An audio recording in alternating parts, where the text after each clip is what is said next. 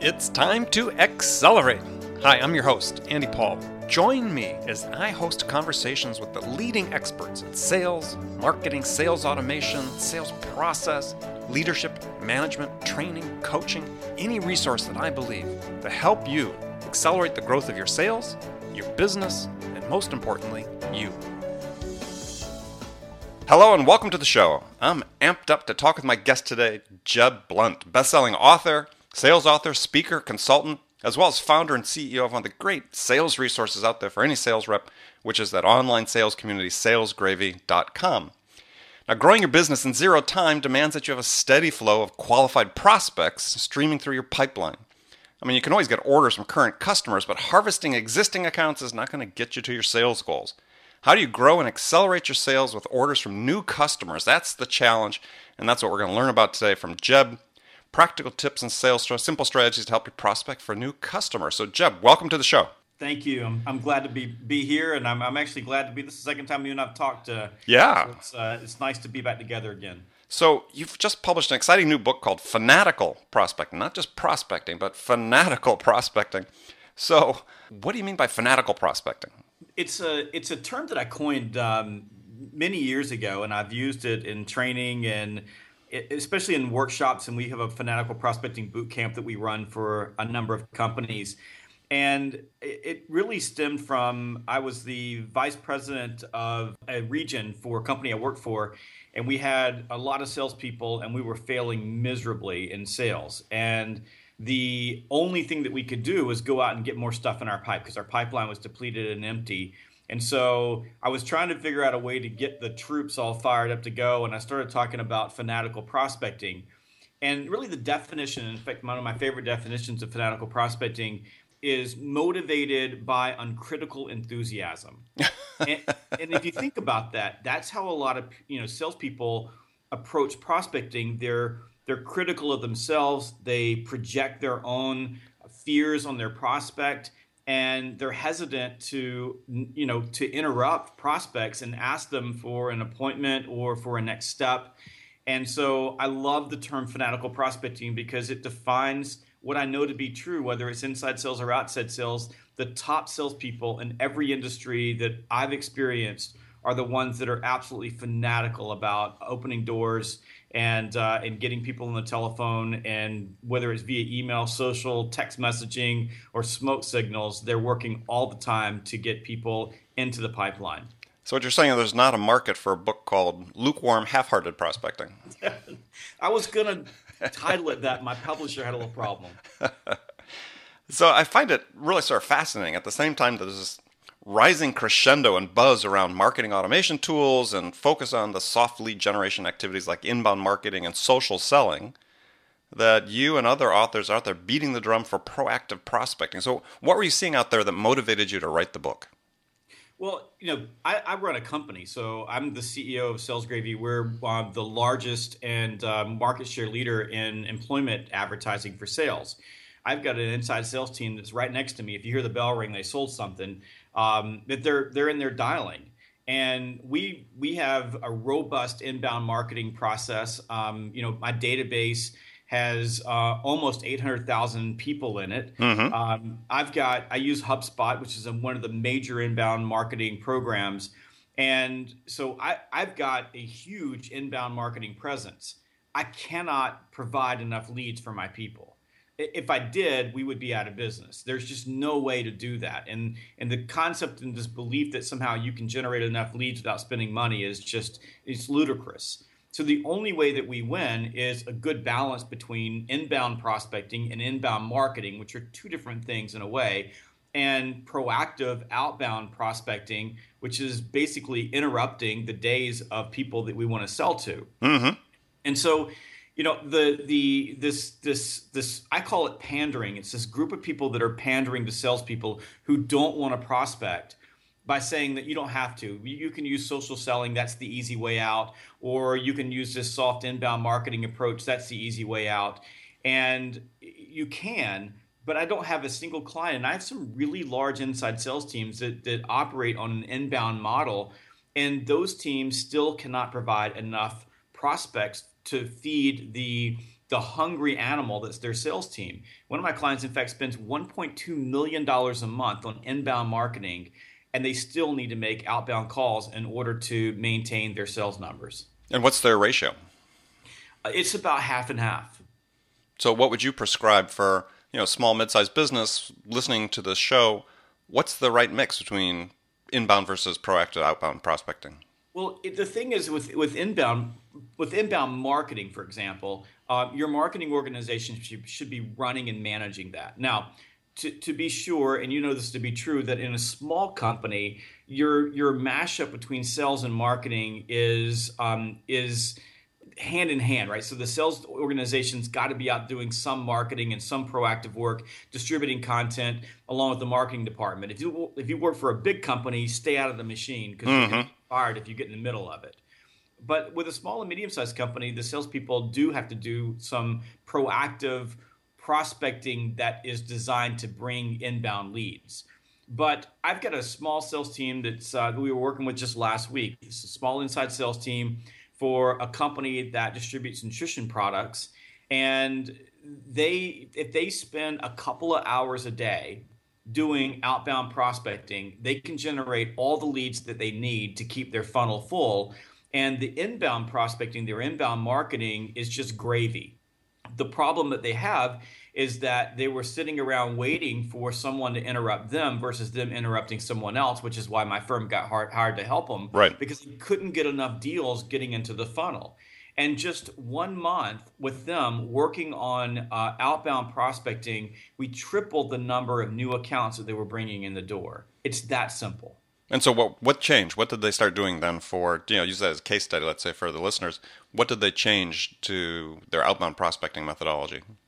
They didn't have an outbound methodology.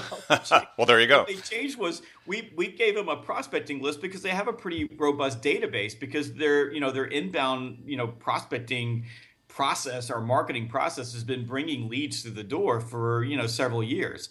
Plus they have inactive customers, and which is a fantastic place to go out and prospect to. Oh, absolutely. Plus they have the ability, because they're in a niche industry, just to get on Google and identify all the potential prospects they have. So all we did was help them design better lists for their salespeople and then set specific time periods where they would be doing outbound prospecting. We didn't teach them any kind of stupid scripts or anything like that. We just taught them a 5-step process to pick up the phone, interrupt someone's day, and ask for an appointment. This is a long sales cycle, so getting an appointment is the logical next step. And then they can send samples out and do the things that they do from the inside standpoint. But it wasn't that difficult. In fact, it's really, really easy to help organizations not only double, triple. Sometimes we help companies quadruple the sales that they're making simply by helping them understand that creating a good list, setting aside specific time for prospecting, outbound touches, and that's a balance, by the way, across email and text messaging, social, telephone, which is always going to be your primary way of reaching out to prospects.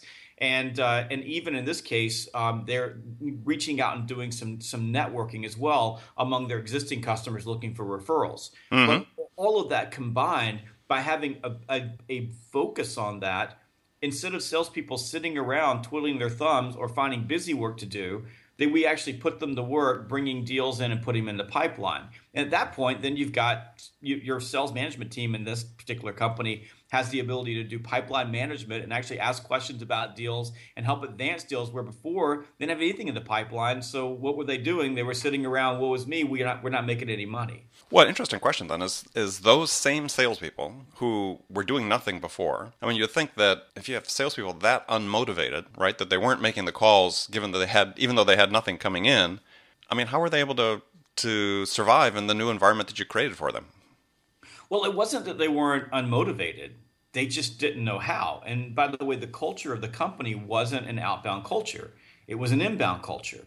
And the salespeople weren't sitting around doing nothing. They were just sitting around shuffling paper. They were working on customer stuff. They were doing a bunch of things that were non-sales activity that weren't creating any revenue.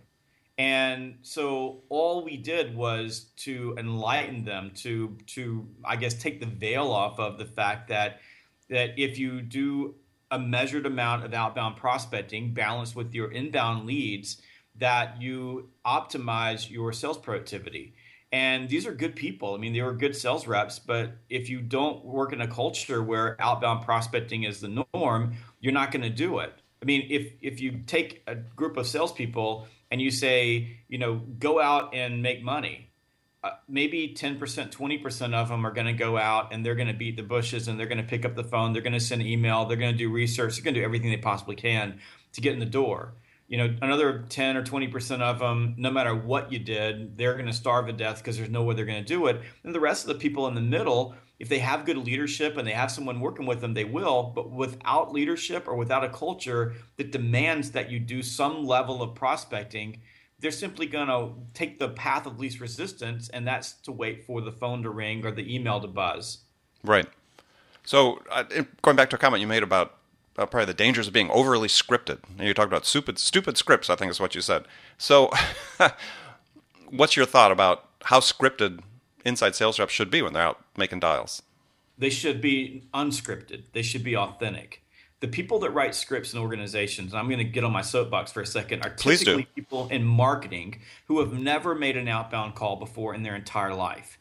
And they write dumb scripts that make people sound like they're plastic robots, and they don't work, and they create resistance because they sound so scripted, and that resistance creates a situation or a feedback loop to the rep that says, this is really uncomfortable, don't do it. And so the key really with outbound prospecting is understanding first what's your objective. So for example, with this case study we just had, the objective is to set an appointment. And for most B2B sales reps, that's the key, set an appointment. Now, my sales reps next door, we're much more transactional. We're selling a subscription to post your sales jobs on SalesGravy. If you have an opening right now, we're going to try to close you right on the spot. We set some appointments, but our core objective is to interrupt your day, get past the initial brush off, and to move you directly into the sales cycle. In some cases, your call is simply to get information because you're trying to qualify to understand what the buying window is. And this is true, by the way, these three particular objectives are true both for outside and inside reps, with the exception that most outside reps are unlikely to be calling to close the deal, although I have a group that does that as well, because they're kind of a mashup between inside and outside, which you're seeing more and more lately. Right. So once you understand what your objective is, if my objective is to set an appointment, then we just use a 5-step process. The 5-step process is to identify yourself, tell them who you are, right? The second step is to tell them what you want. Because if I call you up and you're busy and I'm interrupting your day, if I tell you what I want, now you know it's a lot easier for you. So I would say, hi, Andy, this is Jeb from SalesGravy. The reason I'm calling is I noticed that you have a job posted on CareerBuilder, and I want to find out how we can help you hire your salesperson faster. That's it, right? That's it. I don't need to have a long pitch. I don't need to have a script. I just get your attention by saying your name. I tell you why I'm calling. I ask for what I want, and then you're either going to tell me yes, no, or maybe. So in that case, I might say, do you have a few minutes to talk right now? You'd say, yeah, I do, or no, call me later. In that case, I would say, well, why don't we schedule an appointment for 2:00? If I was calling to set an appointment with you, I would say, hi, Andy, this is Jeb from SalesGravy. The reason I'm calling is I noticed that you're hiring a couple of hundred salespeople over the next quarter, and I want to set an appointment with you so that I can learn a little bit more about you and your situation and see if SalesGravy would be a fit. How about Thursday at 2:00? Simple. Yeah, a simple ask. No scripting. I'm just asking for what I want. And it's incredible. People just, when we take them through the process and they get on the phone, the looks on their faces, the wows, I can't believe that they just said yes to something so simple. That's the best part of teaching them how to prospect, is when you break it all down and take all the complexity away and take the stupid scripts away and just teach people to ask for what they want and do it in a smooth and effective way that gets to the point quickly. They're just blown away at how effective it is. Yeah, I think you bring up you allude to a really key point, which is you have 8 to 12 seconds to connect with that person on the phone. And so if you're overly scripted and you've got this long prologue that you have to go through about why you're calling and what you're asking for, they're going to lose interest very quickly. Yeah, and they know you're a salesperson. I mean, as soon as you go, and for example, this is one of the worst things salespeople do. They go, "Is this Andy?" Say hello.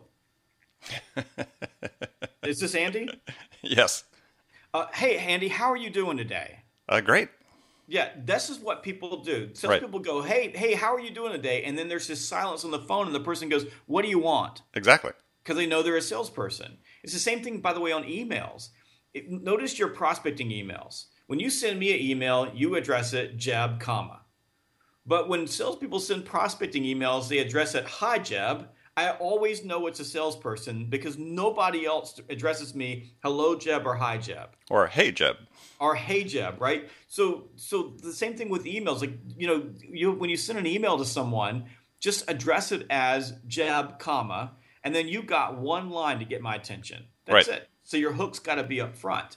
When you're calling on the telephone, you got to recognize that you're interrupting somebody's day. And when you interrupt someone's day, they're not happy about it. Even if it's something they want, they're not happy about being interrupted. So the key thing with interrupting someone's day is get to the point quick. Get to yes, no, maybe, whatever is going to be at the end of it as fast as you can so that either they're going to say yes or you're going to turn around the objection or the reflex response or the brush off, and then you can get to the next step. Great. All right, we're going to head off to a short break here. But before we do, I'm going to pose a question for you, a hypothetical scenario that I ask all my guests, and then we'll talk about it when we come back from the break. So here's the scenario. You're a brand new sales manager hired into a company whose sales have stagnated and stalled, and upper management's really, really motivated to make some changes quickly. So what are the two things you do in the first week that could have the biggest impact? Okay. And we'll talk about that when we come back from the break. Stay with us. My guest today is Jeb Blunt. He's going to share more of his tips about how to use fanatical prospecting to accelerate your sales growth. Hi, this is Andy. Connect and Sell is used by sales reps at nearly 1,000 companies, including hundreds of technology startups and several Fortune 500 companies, to overcome the challenges of getting prospects on the phone.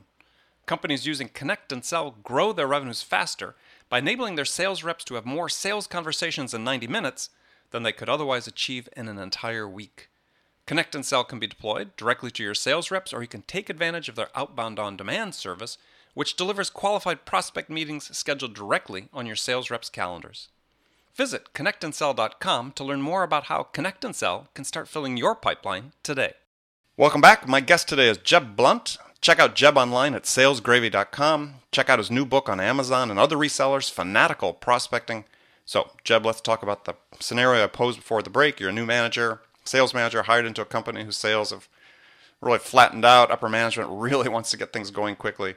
What are the two things you do in the first week that would have the biggest impact? So the number one thing you do is you have to drive activity. I mean, you got to start off day one. If you don't have sales, the reason you don't have sales is almost always a pipeline issue, almost always. And, unless you walked into a situation where you've got a bad product or you've had some sort of a market turn down, there's been some, external issue beyond your control. 99% of the reason that you have a problem and you're not selling is because the pipeline is empty. So the first thing that you do is you put a stake in the ground on activity and you drive activity. And the second thing you do is you meet with all of your salespeople and you get to understand what motivates them, what's important to them, who they are, and you begin designing your goals and your focus and everything you do around helping them get what they want. And in the process of doing that, you'll find the ones that need to move on to the next career in their life, and you'll find the ones that are truly motivated.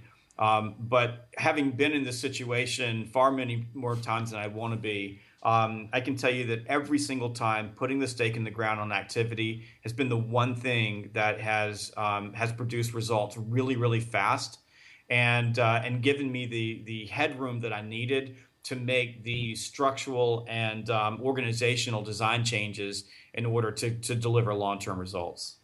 Great. So basically what you're finding is you say you put a stake in the ground with activity. It's people just just not making calls, fundamentally.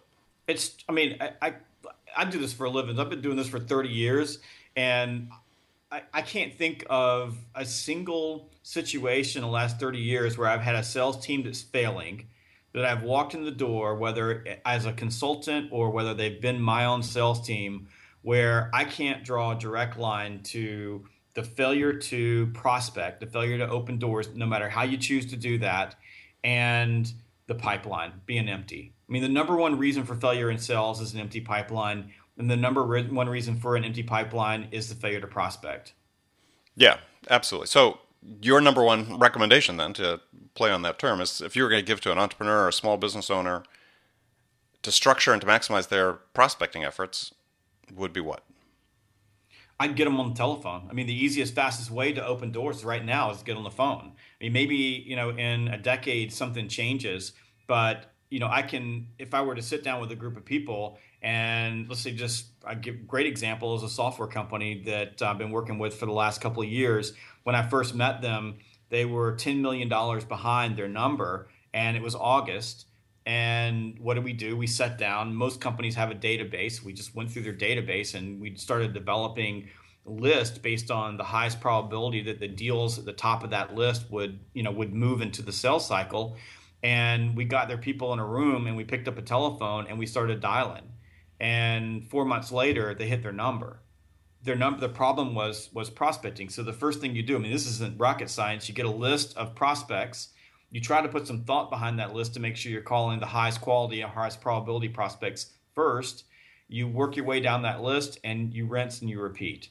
And then once you've got stuff in the pipeline, then you can really start working on your sales process, on presentation skills, on your messaging, on making sure that you've got good buyer maps and all of the things that drive a sale through the pipeline and create velocity through the pipeline. You can do all that, but none of that matters if the pipeline is empty. I tell sales managers all the time, if your salespeople aren't prospecting, you have no other options. There's nothing else that you can do. The only option you have is either get them prospecting or fire them. That's it. But if they're prospecting and they're driving activity through the pipeline, at that point, then you can really put your gloves on and get in the trenches with them, and you can start fine-tuning the process and the messaging and the questions that you're asking and the case studies that you're building. All of that you can do if you've got a full pipeline. And the nice thing about prospecting is that when you're consistently driving activity and consistently driving deals into the pipeline, the stuff that is naturally not going to close, it falls out because you don't have time to play around with deals that are never going to close. Exactly. And also, I mean, the other benefit of this activity, and to the point you're sort of making support, is that, repetition is how people get better, right? Practice. And so if you're not talking to prospects, if you're not, engaged with them frequently enough, you're never going to get better at what you're doing. You're not going to master your craft and your skill of selling if you're not doing it at a certain level throughout the day and the week. That's a really good point, Andy. I mean, it's probably no different than sports. The more reps you get, the better you get at whatever your particular skill set is. And I think that having heard you say that, I think that that's probably true for a lot of salespeople. Their actual sales skills, the things that we're really paid to do, closing business, those things get really rusty over time because they're not engaging in enough sales conversations. No, absolutely. So, what I write about speed in sales and sales acceleration. What key metrics do you use to measure sort of the productivity of prospecting and sort of the speed with which you're building your pipeline? So that's when you take a look at, I guess you asked that question, I think the answer is probably going to be specific to the group of people that you're working with and the company you're working with. I mean, so pipeline velocity, for example, is going to have a completely different meaning at the enterprise level than it's going to have at, say, entry level B2B, where you're working in a high activity environment. So there's really no way that I could answer that question and say there's one sure way of doing this.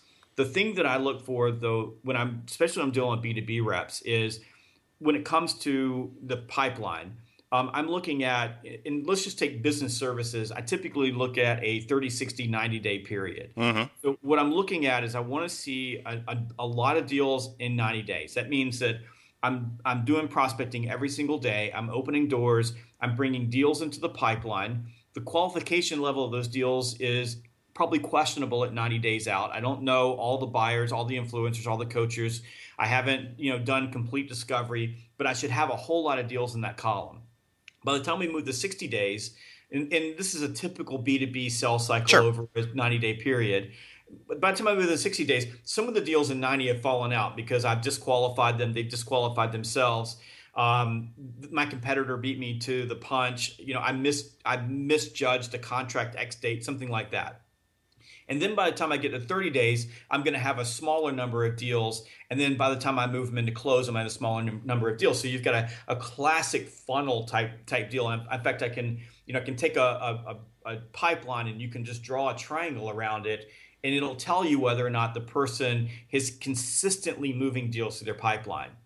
Now, what I'll typically see, like a metric that I'll use, is if, for example, I'm looking at a pipe and the pipe is front loaded with a ton of stuff that should be closing. I was working with a rep last week who said, yeah, I've got all of these things that should be closing. And she started taking me through them, and she goes, I just can't get this one to buy. I just can't get this one to buy. I can't get this one to buy. I can't get this one to buy. That'll tell you that the pipeline is completely stalled. And it's stalled because none of those accountants are ever going to buy. And she's been working on them and working on them and working on them and chasing in order to avoid doing what really needs to be done, which is to get them out of the pipe and get new stuff in the pipe. Yeah, I mean, anytime you see that, it's a failure of qualification. Well, it's not this. In this case, it wasn't failure of qualification. The deals, the failure was to prospect. She didn't have enough new stuff coming into the pipeline. So she was holding on to deals that were never going to close and calling them over and over and over again, because in her mind, she believed that was working. And salespeople get into this trap all the time. When I see that, though, even with sales reps that do a lot of activity, high level of prospecting, is if they're not doing a really good job of qualifying the prospects, yeah, they get this buildup because they're feeling this pressure to have a certain level and quantity of prospects in their pipeline. Yes. And so the whole quantity versus quality issue comes to the fore. And so rather than really qualifying them and disqualifying the ones that are never going to buy, as you talked about, they hold on to them. They do. And the science of sales is getting in front of enough people, and the art of sales is getting in front of the right people at the right time with the right message. And so you've always got that balance. But for me, it's pipeline velocity is about, how long does it take from when a deal officially hits the pipe. So whether that's the first meeting, and that's different for every company. Like there's a company that the deal hits the pipe when a sample goes out. At that moment, they're in the pipeline. But there's, in some cases, especially in software, it's when a demo happens, right? So I've agreed to a demo, but there's some place where a deal hits the pipeline, and you've got to define in your own situation in your own company what that metric is for how long that sales cycle should be. So in typical business services, B2B services, it's typically about 90 days that it's going to take you to get from the beginning to the end of the deal. And what you want to look at is the quantity of deals that are moving through that you're closing in that period of time. And then from a prospecting standpoint, just on the telephone, I look for a typical B2B rep to be able to make all of the appointments that they need to make in about an hour of prospecting a day. And they ought to be able to make from 30 to 50 dials a day. You would like to see them making around 25 to say 50 outbound emails a day, but those emails can be just can be scheduled outside of the golden hours, outside of the sales time, because there's so many great software programs now that'll let you build all your email, your prospecting emails, and you can just push a button and they'll send out any time of day that you want them to go. Right. And as a reminder for those people sending those emails, don't use hi, hey, or hello, and then the first name. Just the first name and a comma, please. Absolutely. But that's, so when I'm sitting down with the group of salespeople, the first thing I start with is, we can't get all our prospecting done. And I use a little thing called the Horstman's Corollary of the Parkinson's Law, which is Parkinson's Law says that work tends to expand into the time that's allotted for it. Horstman's Corollary says that work tends to contract inside the time that is allotted for it. So if I say you have an hour and here's a list of 30 prospects I want you to call, you can typically make those prospecting calls in an hour, given that the majority of them are going to go to voicemail, and you're probably only going to talk to, say 10 of them from a context standpoint. And those calls, as we established early in the prospect, are this podcast, are going to go really, really fast. So if that's the case, then you should be able to knock all your prospecting out. And typically, if you're a B2B rep and you talk to 10 qualified prospects, most B2B reps have the ability to look into a database and pull out the most qualified prospects, because most companies have invested in those databases. If you talk to 10, you'll set 2 appointments. And for most B2B reps, if you set 2 good appointments every single day with qualified prospects, you can't lose. Yeah, excellent. Well, good. So we're going to move into the last segment of the show. Some rapid-fire questions for you. Single-word responses are fine. You can elaborate if you want. You ready? Yes. So what's the most powerful sales tool in your arsenal? Ooh, that's a good question. I'd say that it's probably our telephones. Okay. Who's your sales role model? Brian Tracy. What is your definition of value in sales? That's a great question. Let me put it a different way. It doesn't really matter what my definition is. The definition of value is defined by my customer. And my customer says that I cannot add value unless to them I am valuable. Okay. What's the one book every salesperson should read? How to Win Friends and Influence People by Dale Carnegie. What's your favorite music to listen to psych yourself up for a sales call? Don't listen to music to psych myself up to a sales call. I listen to podcasts. Okay, perfect. Which podcasts? I listen to your podcast. How about that? Yeah. I listen to Anthony Iannarino's podcast. I listen to Joe DeCina's Spartan Up podcast. I listen to TED Talks. I love that podcast. Great. I listen to Entre Leadership podcast. And I've got a list that's about a mile long. I love podcasts. A lot of people don't know that podcast is a four-letter word, FREE. Yes. And I encourage salespeople to listen to them. And sometimes I even listen to my own podcast because I need to get pumped up myself. Oh, I listen to yours. Yours is a good one to listen to. So, what's the first sales activity you do every day? Pick up the phone and dial 50 prospects. And do you do that personally every day? I don't do it personally every day because most of the days I'm in a classroom or I'm standing in front of people speaking. But whenever I'm in the office, when I walk through the door, someone hands me a list and I sit in front of myself in the middle of my sales floor and I dial with my reps. Excellent. Love it. Great example for people to follow. If you're a manager, you got to be in the game as well.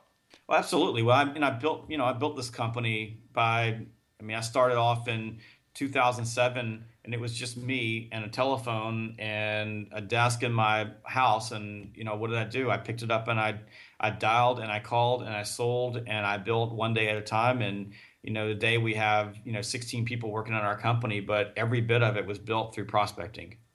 Last question. What's the one question you get asked most frequently by salespeople? How can I close better? Do I have any secrets for them to close? I mean, that would be number one. I get asked that pretty much, every day. Do you have any techniques? Have any secrets for me? And your answer is? There is no magic closing pill. If you want to close more, then you need to do one thing, and that is ask. Excellent. Well, I want to thank you for joining me today. My guest has been Jeb Blount, author of many great sales books, such as the classic People Buy You. If you haven't read People Buy You, you should buy that for sure and read it. And now he has a new book out, Fanatical Prospecting. So, Jeb, tell folks how they can find out more about you. You can go to jeb123.com. That's jeb123.com. All my contact information is there. And you can also find me on salesgravy.com. Thank you. So remember, friends, make it a part of your day every day to deliberately learn something new to help you accelerate your sales. And subscribing to this podcast is an easy way to do that. Make sure that you don't miss any of our conversations with top sales experts like our guest today, Jeb Blount, who share their experience and wisdom about how to accelerate the growth of your business. So thanks for joining us, and until next time, this is Andy Paul. Good selling, everyone. Thanks for listening to the show. If you like what you heard and want to make sure you don't miss any upcoming episodes, please subscribe to this podcast on iTunes or Stitcher.com. For more information about today's guest, visit my website at andypaul.com.